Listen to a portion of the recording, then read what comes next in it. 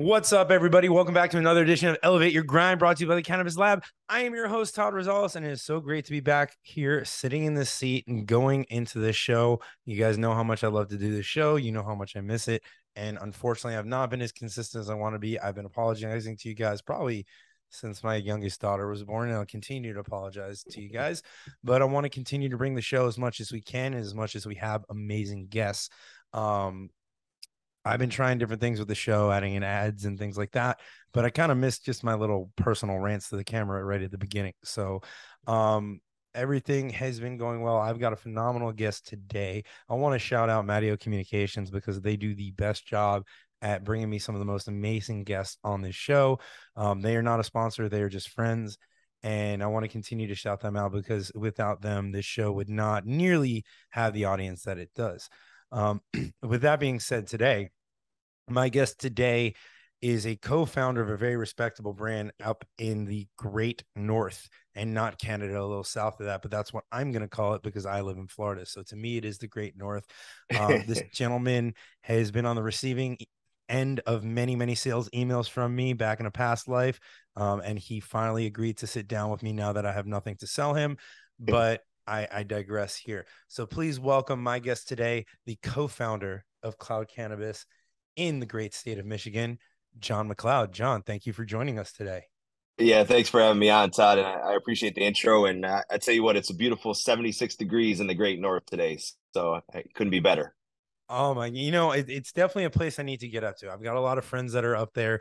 I'm good friends with Chris Clampkin of Butter. He's been trying to get us Oh, up there yeah. for a very long time. And Michigan is just, it's one of those places that I really feel that I need to get to, and I haven't been. There's so much history there. I'm a big fan of engines, and everything everything internal combustion goes through Michigan at some point. So it's a place that I definitely need to get to. No question. It's Motor City. And I was actually smoking one with Chris last week on the patio at a interchange event in just north of Lansing here in Michigan. And we were commenting how beautiful it is to be operators in the state of Michigan. You guys are one of those states, and we'll get into you in a little bit here, but you guys are one of those states where you're a proud people, right? There are a Mm-hmm. lot of transient state, like California is definitely one of them. It's transient, and then you can maybe buy into the California lifestyle, but not everyone believes in it. It's a place like Michigan, and I put Texas in the same category, where no matter your political views, no matter where you fall on the spectrum, no matter what part of Michigan you're from, people from there just seem to be very proud of being there. And to me, that always resonates in how hardcore the college followings are. Like, because a pro team is great and they play there ever, but the college followings, the people who, if you lived in that state and you choose to stay in state to go to school, there's something proud about being from that state. Yeah, no question. I mean, our version of the Yankees and the Mets is Michigan and Michigan State. So it certainly touches on, the college pride and the local environment in which, there's a lot of competitiveness internally in Michigan. But I think what sets us apart is really we bring a hustle to just everything we do. And you talk about engines, the factories, the line workers that really built, the motors that literally started this country rolling back in the day. As far as the hustle and everything else, I mean, the reason that Detroit and the surrounding areas were built up is because people moved out there for these great manufacturing jobs and these blue collar jobs. And it was truly a resurgence in American manufacturing. Not even a resurgence, it was the surgence in American manufacturing because there was no at the time. It's funny to not to cut you off and to jump into this, but early on in this show, we've done almost 200 episodes. There's a lot of me ranting about what this plant and we're going to get into your background because I want people to know who you are. But it seems we jumped right into the conversation. But what this plant can do economically and politically for this country, right? And the tech boom has been great, and it's established and solidified America as a superpower. But at some point with the tech boom, you need to have an advanced form of thinking, advanced mathematics, advanced coding. There is a complicated methodology to be able to participate in that boom, especially at a high level. Now, that doesn't mean that you need to go to the best schools. There are plenty of people who can learn it on their own and learn it through trade schools, but it's not just like, and I don't mean to degrade this, but it's not a blue collar job where if you're wanting to put in the time and the effort, you can figure it out. You can learn how to trim plants. You can learn how to take care of them. And then there are manufacturing jobs, there are construction jobs around it, there are distribution jobs around it. And to me, it is almost like that second coming of the automotive boom where we're just getting people outside now. So instead of being in the factories, and granted, I know there are a lot of good indoor grows, but you know what I mean? Like we're just taking the people that were used to this factory producing cars, and it's now an assembly line of producing plants. Yeah, absolutely. And both of the cultivation and the processing, I mean, we really highlight that's manufacturing at its heart, you know, whatever the processes with the plant or with a post-processed product, it's manufacturing, right? So that takes a certain level of skill set. But again, it comes from the hustle. I mean, ultimately, you know, Michigan kind of got a lot of their jobs by immigrants coming into the country, immigrants coming into Michigan to work in the auto plants. Well, that is kind of just ebbed and flows as immigration has gone in our country, and we've gotten this new influx of talent over these generations. And a lot of that talent just comes from the basic, you know, the hustle to say it's not about a degree, you know, it's not about the Ivy League college, it's not about where you went to, you know, university on the East Coast. This is about what can you do with the 24 hours that's presented with you every single day, and can you do it with a pure heart, and can you do it with the right intentions? And I think that's what ends up lifting us up here, and it fills the roles with jobs. I mean, right in Michigan, there's more jobs in the legal cannabis industry. I love this. There's more jobs in the legal cannabis industry in Michigan right now than there are in law enforcement, EMS, and fire combined. So just that stat alone is just breathtaking, because stands that industry of cannabis, legal cannabis, which is very robust in Michigan, what are all those people doing? Are all those people unemployed? Certainly they're all underemployed and not paid the wages that they are in the cannabis industry. So I think the jobs benefit to a state, a local economy is probably the biggest driver of the upside with the cannabis industry across the board, not only in Michigan, but we're seeing it tenfold in Michigan. It's funny you say that. I feel like we're at a point in time, especially with the internet going into the pandemic and things, where the message, and especially from guys like Gary Vee and a lot of the entrepreneurs and Shark Tank out there, is to go. You know, I'm 36. My dad is 30 years older than me, and he has that mentality that I'm going to go to work. I'm going to support my family, whether I'm happy or not. I'm going to go there every day, and I can tell you, and you know, not to blow him up, but I don't think he's really enjoyed what he's done for a living for the past 40, 50 years. And I Right. think there are a lot of people that are starting to get burnt out with that. And it's funny. I think there are a lot of people in conjunction that were very passionate about cannabis. So we have this new message going out there: do what you love and you'll never work a day in your life. I think there are a lot of people out there who are like, I want to tell the world about weed. So what the fuck else do I love? Like I can't do that. It's illegal. And there are some people that were brave enough to go into that arena and operate in that arena. And there are a lot of us that weren't. And it was something that we wanted to do. And then all of a sudden the legal cannabis market comes and it's like, wait a second. I can Yeah. finally do what I love. And it was just the perfect storm. And not only do we see the great resignation for people going and investing in themselves, but I see a great migration of high level professionals that are passionate about the plant coming over to this industry as well, too. Yeah, absolutely. And we've seen a lot of C-suite individuals leave whatever their traditional business were and come into the cannabis industry. And you know, the interesting thing is a lot of them are coming with no cannabis experience or no desire to even consume cannabis. They're just coming with a passion for a new and emerging industry that's really just kind of on the front end of a global shift when it comes to prohibition with cannabis. So I think there's an appeal there. I think there's kind of like a ground floor appeal. It's like, hey, we're building this together. You know, we're building the plane as we fly it, so to speak. And I think there's some appeal there. But I also think that, you know, you talk about people that were in the market in the gray or black market. I mean, Michigan is really heavy on caregivers. You know, in 2008, we had a medical law which essentially allowed for legal cannabis, medicinal use of legal cannabis that you could grow yourself or you could purchase from a caregiver, but no retail format to actually get your cannabis.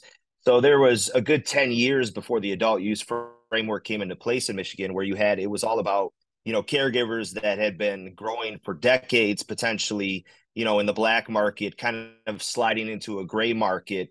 But ultimately, those are the people that really have built the groundwork for the cannabis industry in Michigan, and but for their experiences and expertise, we wouldn't be where we're at. So, we're very fortunate to have a very robust market that's full of both cannabis insiders and outsiders, but new people to the industry right now. No, it's great. And I want to come back to the industry and especially the caregiver model, because you and I, in a previous conversation had talked about, and the reason I keep looking to my right is because I'm producing the show as well. But, you and I talked about the caregiver model. So I want to circle back there, but I want to kind of talk about your journey into cannabis, because that's one of the reasons why I started this podcast. Is I love hearing people's stories, especially people that are in your position now and how you got in here. And especially because you took a little bit more, I can't even say non-traditional at this point, because there is no fucking traditional route. And then I can't Right. curse, I think, because it's my show. You took a little bit more of a traditional route, or untraditional route, and I think everybody does. But I kind of want to add some context to it, right? So you were actually former law enforcement, and I think I've watched a bunch of the interviews that you've done, and I think this is really interesting about you, is the reason that you got into law enforcement, right?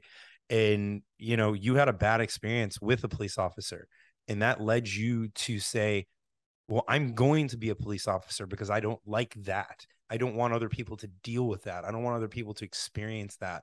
So, police in our industry and also in modern times are getting a bad rap because of the people like the person that you have the experience with. And to see someone take it into their own hands to say no, and especially back then, you're a little bit older than me, not much, but to look at it back then without the use of social media and say, no, that's not right. And that's not how it should be. I want to join the force so I can make a change from the inside. I think that's really respectable. So I'd love to hear, your journey into law enforcement. And then as I understand it, it was actually an injury that you sustained on the job that brought you into the world of cannabis. Yeah. Yep. No, I appreciate that. And really for me, I was born and raised in the city of Detroit. Cannabis was just not a thing that anyone was concerned about, and as you kind of alluded to, I was robbed at gunpoint in seventh grade for my winter jacket. And when the police officers responded, they were pretty bad. I mean, they definitely did not make a 12-year-old boy feel safe or validated or heard. And if anything, they bred just a mistrust and a dislike for law enforcement. So, my family was, very civic minded, always have been, still are, and I'm very blessed for that, to be brought up in a household that really just thought of other people first.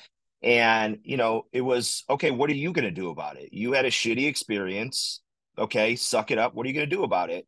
And that's kind of what led me, altruistic as it may be, to say, okay, I'm going to change it. I'm going to go and I'm going to be a police officer, and I'm going to make sure that I never ever make a 12-year-old child feel the way that I felt at that moment. And from that point, which was, December of my, 12 years old, I was a police officer less than 8 years later. And it was the single focus of my life from that moment on to make sure that I did not make anyone feel as small as I felt in that moment. Yeah.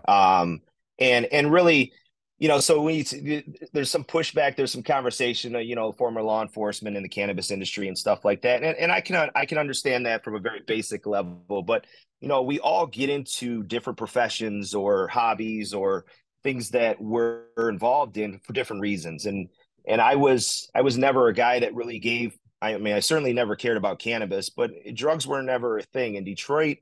We were chasing people that were doing violent crimes, guns, that kind of stuff. That was really, the focus of what I did during my time there. And I was very fortunate to work with some very excellent people. And I didn't save the world, but I think I did some good work while I was there. And, unfortunately, I got injured. 4 surgeries later, they said, you're going to be fine. Just take these pills, these Oxycontin pills, for the rest of your life. And, oh yeah, by the way, don't ever stop taking them, and come see us every 6 months and we'll just up your dosage a little bit. So, and to think back how crazy it sounds, right? This is 13 years ago or something like that. This was pre-dope sick, but it was just the way it worked back then.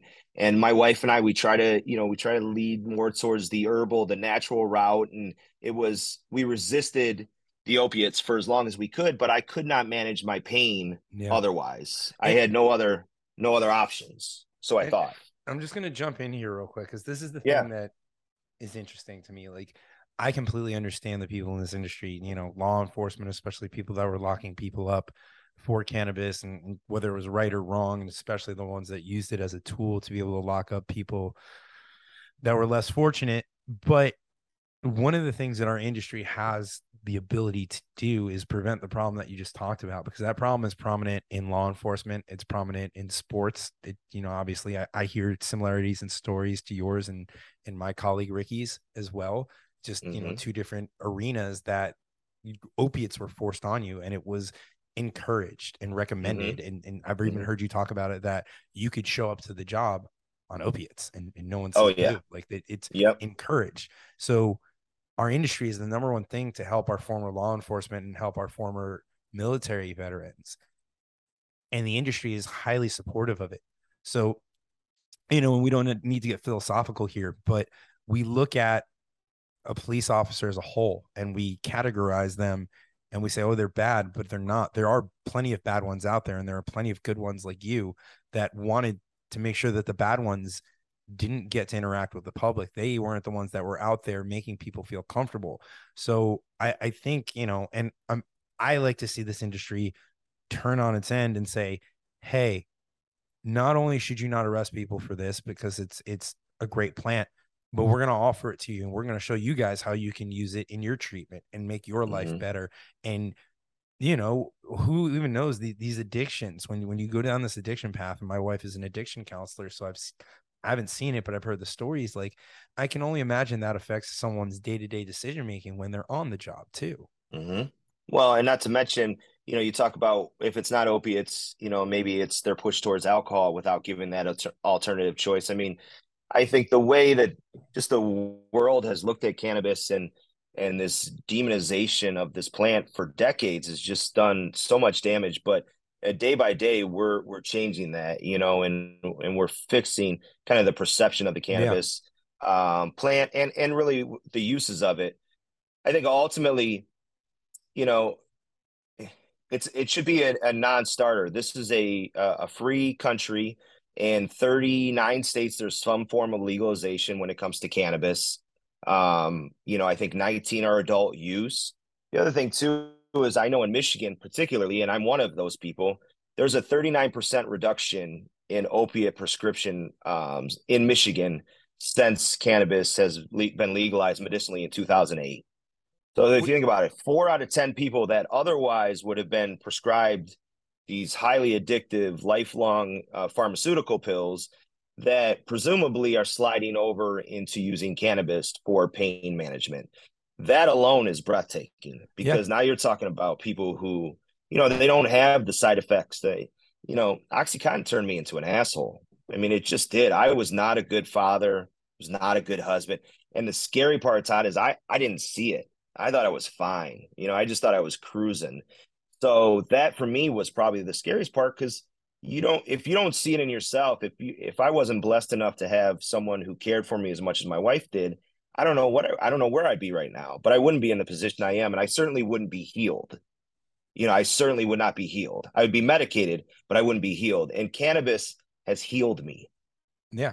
Dude, I've heard the stories. Like I said, my wife has been in the business for a while. She's shared this with me, and people think like, oh, when you see an ad, like, it's not a thing that happens overnight. You Mm-mm. use it, and then you need more of it because it doesn't numb the pain as much, and then it affects you more and more.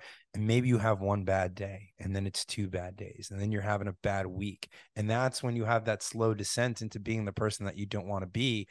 And before you know it, you either have people that care about you that call you out for being the person that you are and not, or some people just walk away and they're like, I don't need that person in my life. And like you said, you're lucky that your wife was the former, that she cared about you enough to say, hey, you're going to fucking, I don't know if she got this far, but you're going to fucking lose us if you don't change your shit. Right.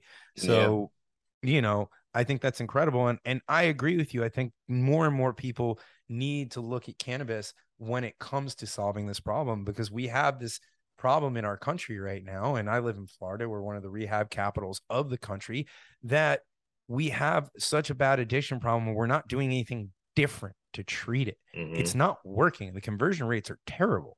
And we're Yep. not saying there's got to, the definition of insanity is doing the same thing over and over again and expecting a different result. We are fucking insane at this point because we're doing Yep. the same thing and we're not getting a different result. So why not try cannabis? Why not?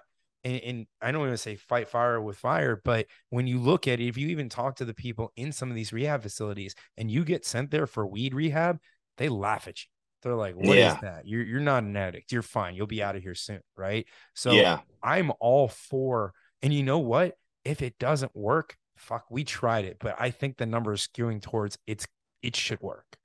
Yeah, no question. And Bob Saget has a great sketch on that weed and rehab too. It's not appropriate for this, but um, I definitely think that, and I think this is a whole segment of people that the medicine's here, the access is now here. What we need to do is destigmatize, and we need to help those people that don't have any experience with cannabis or are afraid of cannabis or had the negative experience with their uncle's brownie one day. We need to help those people to come into the fold of just the regulated cannabis industry where there's dosable options, there's smokable options, there's vapable options, and there's just a lot more for a consumer to undertake that makes the entry into cannabis way less intimidating than it ever has been, and it makes it easier to to transform people that otherwise would be pill people into pot people, so to speak. And I think it's great. I think, it's not an addictive substance for the most part. It's not truly harmful. And if you are going to harm yourself, it's going to take a shit ton of it to do it. And one of the things I love about what you're doing at Cloud is that consumer education is right at the heart of what you're doing, but not just education on strains and terpenes, but really on products and use cases and everything else like that. So, as someone who learned and said, hey, this is what I did, going back to the rehab equation, right? Someone like me, I looked into opening up a rehab facility because I wanted to support my wife and I wanted to give her a platform to where she can truly help people. Because down here in Florida, a lot of them are not the best. And I don't need to Mm-hmm. comment on that industry. I'm sure there's plenty of headlines there. So I wanted to open that up. But I also realized that some of these people would never listen to me because I never experienced what they experienced. I never went through Mm-hmm. what they went through. And I believe that you not only do you have a company that is educating people, but the fact that you have a personal experience with it, that people will hold more weight on the things that you say because you do have a true real life example of how you were able to switch off of something that was recommended by a doctor and a pharmacist to something that had a stigma around it, and your life significantly improved. Your family life is probably better, and your business life seems to be flourishing as well. It's provided Yeah, you a whole second life beyond law enforcement. yeah, no question. And I mean, they say the proof is in the pudding. So I guess I would be the proof that it actually does work, because ultimately, we have built Cloud basically off of our own personal experiences, which why I think it's, we've been successful as we have. It's a labor of love, but it's just a true passion of ours to spread the goodwill of cannabis. Didn't your partner have a similar experience at Cloud? And wasn't he also, I think he was struggling with back pains or something along the line? I know his chiropractic problems. Yeah, I mean, there's a couple of us that have done it. There's one guy that's actually gotten off alcohol because of it. There's a guy that had back problems. I mean, it's when I first kind of started cannabis as medicine 13 years ago, the stories like mine were kind of few and far between. I mean, even myself, there was a lot of whispers, there was a lot of backdoor conversations, and this is, in a legal medicinal market, it was still kind of behind the scenes. um so many people have this story, and Ricky obviously is one. I'm one. There's millions of us that have a very similar story. And there's so many more people that would have the same story if given the option. I think of, the person in Indiana that's suffering with chronic back pain that does not have a medicinal, let alone a recreational option Yeah. for cannabis. That's, I mean, that's bullshit. It just is. Because how come me just north of his border, I can have full access to adult use marijuana, medical cannabis, whatever I want, and him just 1 mile south has no access to a pain medication, which has saved my life and hundreds of thousands of others. So I think, the dichotomy of have and have nots is certainly between it certainly relates to access in cannabis in this country. and we're fortunate enough to be in Michigan where we're very mature, and we definitely have. I'll give you a perfect example of that right now. And I don't mean to keep bringing this up, but it is something I experienced recently. So I recently had a friend pass of cancer. He found out he had cancer on October 3rd, and he lives in North Carolina. And I actually had to look at the laws while I was there because I did not. All I knew is North Carolina was not on the immediate Heisman roadmap, so I knew that the laws were not very friendly towards cannabis. Yeah. But we were there, and all cannabis forms are pretty much illegal in North Carolina. But he'd been diagnosed with cancer, and I had reached out to his wife, and I talked to him about, or talked to her about RSO. And I had seen in certain studies, and I'll be honest, I discovered it from Rogan's experience, and then I dug into the research myself, that heavy concentrations of THC have actually helped stall the growth and spread of tumors. Not only Mm-hmm. that, but a heavy dose of THC would also significantly help with the pain that he was going through. And I remember, you know, I remember telling his wife about it, and she was very open to it. Like you, she said, he's on a ton of painkillers, and I don't want him to be in pain, but I also don't love them pumping all that into his body, especially in his weakened state. Yep. So, unfortunately I didn't get there on time, but that's something that I'd have to look at is, am I going to break the law to help my friend because he needs this medicine, because it's going to make him better? And, I think that's a decision that a lot of people today are making. And it's something that if I got caught, I would have been arrested. I don't know what would have happened to me. And I wouldn't have been able to give my friend the medicine that would have possibly, probably helped him. I'm not saying he would still be here, or would it have changed the course of what happened, but it was another way to at least try. So, I feel you on that. Not to bring down the tone of the show, but I feel you on that. And I feel for the people that don't have the access to it. And that's why I'm very happy for people like you, that where they do have access to it, that there is a very big educational component to it. Now, to get off the kind of, unfortunate, sad news here, I'm interested to look at the markets or the clientele that you have, that you are educating, right? Because I think the Canna Curious, I feel like they're easy. And I don't mean that in a negative way, but they have no experience with cannabis. So you can give them the initial education, you can tell them, and they're going to listen to you. I'm sure they have a friend that might tell them one or two things.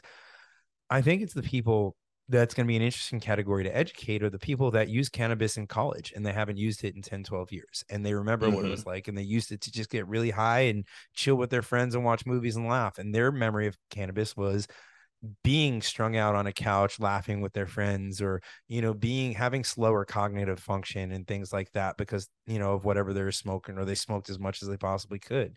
And I'm interested to see how that group starts to reattack cannabis, because they have a thought of what cannabis is in their head that can be changed and can be altered. A lot of my friends tell me they can't do this or that with cannabis, and I joke that I've put my 10,000 hours in, but also I've put my 10,000 hours in so other people don't have to. So I'm curious to hear your opinion on the different levels of educated consumer, and how you approach those conversations to get someone who maybe had a bad experience with cannabis to reapproach it.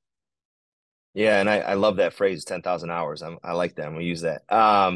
I think I think it really varies by almost age group. I mean, it's, just to oversimplify it like that. I mean, we have a big contingent of blue hairs that are coming in that have never touched cannabis in their entire lives, but they're on so many pills that it's just not working for them. They're taking a pill to chase another pill.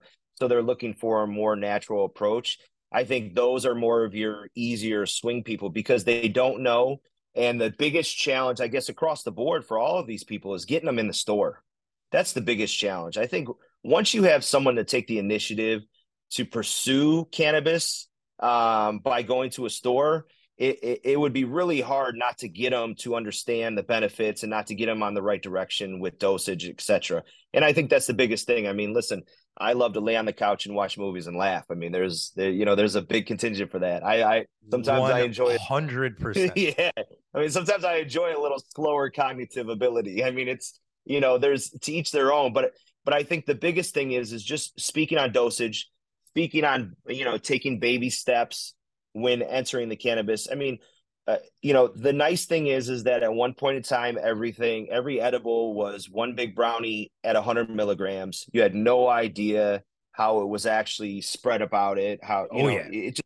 You had no idea. So you could take one bite and get nothing. You take another bite, you're getting 70 milligrams or something like that. You get hit by a truck. If they didn't have a KitchenAid mixer, there you're gonna have some opposite experiences. Exactly, exactly. And listen, I burned flour trying to make brownies myself. So it's it's not an exact science, or it is an exact science. But I think now that everything's dosable, right? And pretty much individually dosed at 10 milligrams and or less in the state of Michigan, it's very easy to tell someone, look, this incrementally, this is how you have to do it. And I think that's kind of the approach. And edibles seem to be the easiest kind of entryway for most of the new cannabis consumers to kind of start their journey. But if you bring back that old user that hadn't used it in 20, 30 years, I think the nostalgia of the flower, just given the right information about, it's not about getting really high, it's about really experiencing the whole flower effects of it. That's really the advantage. I think that really appeals to that consumer. So, it's kind of across the board, but I would say it's really generational. You can almost segment it out by generations on how to approach the consumer right. It's interesting because you talked about you like being couch locked and watching a funny movie. Don't get me wrong, I'm a massive stand-up comedy fan, and cannabis is a big complement to that Mm, experience. And it's funny yep. because I don't think that the non-cannabis user can kind of segment out how to use it and how you can affect yourself in different ways. And I think that's what people are ignorant about. And I say ignorant is in the fact that they just haven't experienced it, right? Because I can tell you, if I have a morning and I have a couple calls and I got a little bit of nerves, I can take a hit, maybe two hits. I'm not slower cognitive. My mind is just as speedy or as connecting as it needs to be. I can function. And it just takes that little bit of anxiety out of all the things that I have to do and making sure that I accomplish it. Maybe it doesn't even take it away. It just gives me the ability to not think about it and concentrate on the things that I have to do. Whereas I can take another strain at the end of the day and do the opposites, where I can smoke that and it gives me the ability to shut off everything that I thought about that day and focus on what's in front of me, whether it's the hilarious movie or comic that I'm about to watch, or whether it's being at Disney World with my family or playing with my kids, or even just sitting on the couch with my wife. And it's amazing to me that the same product in two different strains or vintages or whatever you want to compare it to can Mm-hmm. have those two different effects. And I think when people start to experience that or have that level of education, it's going to change the game for them, because they're going to know, this is my social cannabis, this is my party cannabis, this is my at home cannabis, this is my going to the comedy club cannabis, and they would know the scenario of which strain that they want to consume. And I think that's what I'd love to see people do, right? And I think that's a completely different game changer when we get there, because you can have all these different effects and you're not going to have someone just like we talked about the police earlier. Like, when you say police, you're talking about more than one thing. You're not talking about one guy who's been cloned a bazillion times. You're talking about a very large eclectic group of people that chose a similar profession. Same with Yep. cannabis. And I don't see Mm-hmm. really any other products out there that are this distinct. Like, if we look at booze, right? I don't know. If you can compare it to booze blanket? Yeah, I guess you have different effects on tequila and gin and bourbon, but like, there's not one bourbon that's going to make you this drunk and one bourbon that's going to make you that drunk. Chances are, if you drink the same amount of each bourbon, you're probably going to fight somebody at the end of the night. I don't know. So, Yeah. Yeah. Well, and I think kind of what you're describing with just kind of the understanding dosage and understanding the right usage of the plan is what we talk about at Cloud. We always talk about live higher. And it's not about being high, right? It's about living the highest version of whatever you are, right? So if it's living as the highest version of a person who's got, treating anxiety, or living the highest version of you for your meeting or your presentation, or maybe for your movie or comics show. I mean, it's really just using cannabis as an accessory to help you enjoy life more productively. and yeah. and I'm an all day cannabis user. I'm not ashamed of it, very proud of it, and I can do so. And I'm not on a couch all day long. I'm actually out there, relatively productive, trying to get things done. I mean, we started a very large single state operator while consuming cannabis, and we've it's all about using responsibly, and also understanding the plant and the way it works for you in order to optimize your ability to be successful. And this will be, I just realized when I went on that last rant, I had the camera focused on you. We were so into the conversation, I stopped producing. Um, the reason that you can be an all-day smoker, and I'm gonna expose your secret here, and this will be the greatest transition in the history of the show, is you're on PEDs. And I'm gonna tell everybody that. And when I say PEDs, it's because you have one of the best strains for daytime motivation and thoughts and everything else in your partnership with Wonder Brett and the Pink Picasso. So I can Yes. tell you that is one of the strains that is a daytime strain for me. It makes me extremely productive. It makes me ultra creative. Yeah. And it's something that I can consume all day. So I understand that you have the PEDs. You're hoarding them to yourself right now. I'm joking, but it is a great partnership that you've brought into the state of Michigan through Cloud Cannabis in Wonder Bread, and I will expose to the world right now that you have that awesome hat on. That is a great collab between Wonder Bread and Cloud Cannabis, and I think it is cool as crap. Yeah, no, and I appreciate you pointing that out. And I think, listen, I mean, you're in New York, Florida, wherever you're at. Wonder Bread is a becoming a nationally recognized brand, right? That people are familiar with. And you're absolutely right. The Pink Picasso, that is my daytime smoke. It just is, and it's so nice that in this wild world of cannabis, where you have millions and millions of new products coming on the market, it feels like almost daily that you and I, two individuals, can connect over the affinity for the way one particular strain of a plant affects us. And I think that just speaks volumes to it. I mean, Wonder Bread, we've been very fortunate to have the partnership with them, and it's not a licensing agreement, it's a true partnership. They're here in Michigan growing their genetics that they've been growing in California for decades. We had them here. We didn't release a single flower under the Wonder Bread brand until it was an actual Wonder Bread genetic strain that came to market. So, we think that type of predictability, that level of kind of craftsmanship is very needed in the market. And we've been very fortunate to have a great partner in Wonder Bread, to bring just grade A flower to Michigan. And we continue to look for people that match our culture and match our hustle like they do, to really introduce new things to Michigan, to turn us on to all the great things that are happening in the rest of the country. No, I think it's incredible, and I love the business side of it too, because and don't get me wrong, I haven't even asked you this, but I'd love to explore, if you guys have in-house brands and everything else like that. But as I understand the business, and you establish yourself, and I think I heard this in another interview, as a premier retailer, right? And I imagine you being a patient yourself and a daily user, you have the ability to curate a very nice menu of products from all of the great providers across the state of Michigan, because your state is not, I gotta watch the words I say. Your state's not a bunch of fucking morons like my state in the state of Mm, Florida that force vertical integration. That right. that and listen, we talk shit about Trulieve all the time, but you open up 140 stores and figure out how you cultivate in a single state to be able to provide a phenomenal products to all of those 140 stores across the state. It's just not feasible right off the bat, right? So I don't love what they did, but you have this ability to curate this. And I think I just use it as a excuse to talk shit about Florida. But you have this ability to curate a phenomenal menu. And now not only when you bring a house brand in and you bring this partnership in, because like you said, it's not just a licensing deal. You have people there that have the genetics and they know the processes, and they're part of your organization. That not only are you able to put out a great house brand, but you're able to support and bring in one of the best brands in the state of California, which is known for its cannabis lineages and its genetics and its processes. So I can only imagine that when you guys did that partnership, you're like, hey, we've got something here. We're going to dominate this freaking state. Well, and I think for us, what we knew is we were good at retail, right? We're good at finding really good retail assets and turning them on. We're good operators. But what we knew is we weren't cultivators. I mean, I was a caregiver, but I was never really that great of a grower myself.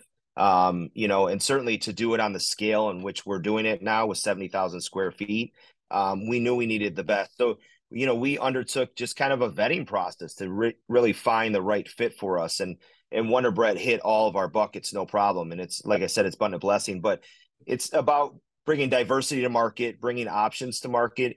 And at the end of the day, it's right. It's a consumer facing business. So we want to make sure that we're providing the best brands for all the consumers. And cannabis loves the hottest, newest thing. But at the end of the day, is you put something in a bag, somebody might buy it one time because of the name on the bag or because it's got a cool design or something like that. But a true smoker is never going to buy it a second time if it's not fire. You Very know what I true. mean? So I think the nice thing is we can stand behind Wonder Bread. I know it's fire across the board. I know from seed to sale what it goes through. So I have no qualms about that. But also really partnering with the other people that have similar brands because you know cannabis people, they know cannabis, right? So if you give them something and you say it's fire and it's not, they're never going to believe you again. So you always got to protect that reputation, you know? It's funny, and I don't mean to reveal too much of my secret sauce on the show, and I'm saying that as a warning to my colleagues, is that it's funny when we look at business partnerships and I talk to people, I say, hey, Heisman is the first one to come forward and say, we're a curated experience. Ricky comes in, he finds cultivators that he likes, he finds what they put out, and he brings them in under the Heisman name. Um, I tell people all the time, I go, listen, we have an amazing brand that will get people to open the bag. And what I'm looking for is somebody who's passionate enough, someone who follows our morals and our values and puts out a product that we believe is good enough to get them to open that bag a second time. And that's what we're looking for. Mm-hmm. That complete brand partnership where we know that we have this community of people that believe in the mission that we're doing, that want to spark greatness. And we're looking for cultivators and partners that believe in it too. And will provide an amazing product that will get someone to open it a second time. Now we're going to work towards genetics and everything else in that manner because we want to make sure that we are truly curating the experience to Ricky and the people that he brings into the organization, the future athletes. But that's what it is. Like you said, you couldn't have said it better. A true can, they'll give you that first shot. And then if they don't, they're not going to buy it again. Or sometimes there's a company I love out in California. I got their product at Hall of Flowers called Blem. Amazing product, BLEM, Mm-hmm. amazing product, but it also costs like $85 an eighth pre-tax. So I got it for free and I'll never buy it again because it is too damn expensive. So Yeah. Yeah. Well, and I think Heisman's done a good job. I mean, here's the thing. If you look at particularly celebrity brands, that's kind of like been a hot button subject in the industry because there are celebrities that will just slap a name or just say, hey, go ahead, put my name on anything. Well, I know Heisman's not like that. I mean, I know Heisman's looking for, that repeat customer. And ultimately, it comes down to the sell through. You come to my store, you sign a couple autographs, and we make an initial order, and then never hear from you again, and it's not good flower. Who wins in that scenario? Nobody. You know what I mean? And no you one. you breed a little mistrust with your consumer too, because the consumer will be like, I'm not going to fall for that kind of bait and switch again.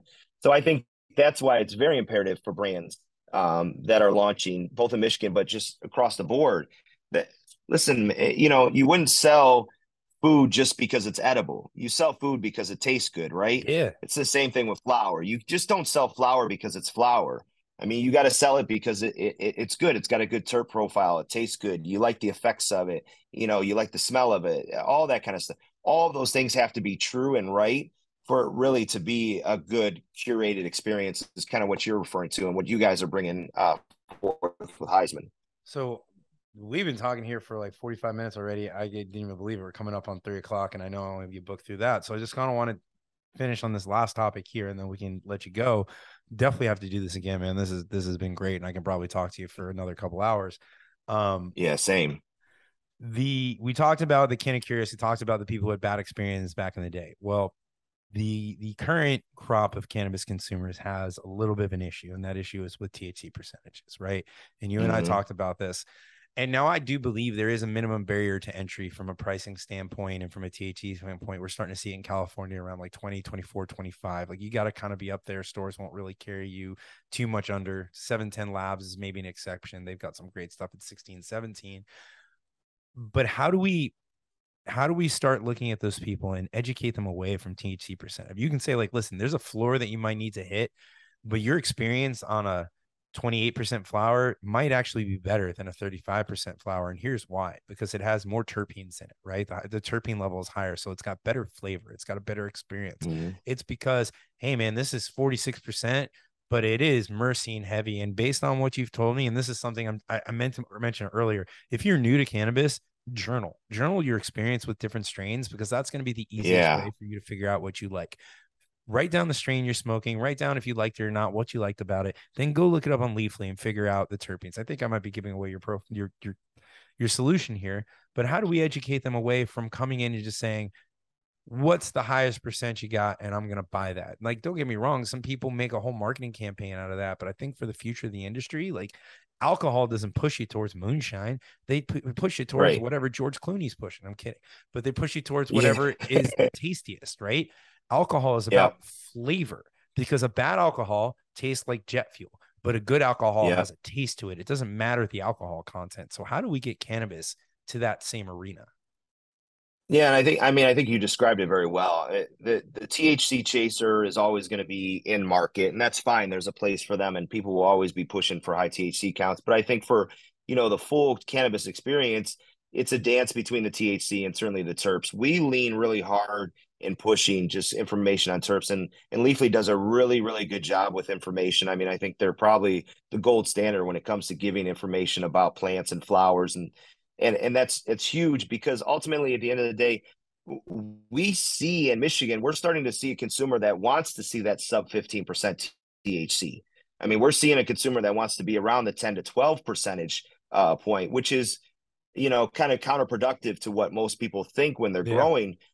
But there are people that are trying to look at it as like a baby step, because at the end of the day, a gummy buyer, they don't care if it's, whether it tastes good or not. They're getting 100 milligrams for their $6 or something like that. I mean, that's fine. It's the guy that's really smoking the flower is where this is the conversation. And we push hard on that. It's all about terps, terps, terps, because listen, the Pink Picasso that I smoked this morning was a 19%, but it That had a was awesome. 2.1% terp profile. It was phenomenal. It was absolutely phenomenal. And it did exactly what it intended to do. So my Melon OG tonight, which is at 29%, is going to be a little bit different experience. But there you go, right? I understand what I'm getting myself up to, and the ebbs and flows of the cannabis work accordingly. But I think just a straight THC buyer is probably one of our biggest obstacles to overcome as an industry. And it's on us, right? It's on us to communicate better to the industry, to the consumer, that it's not all about this, right? And what they don't know, they don't know. So we have to kind of lead that charge.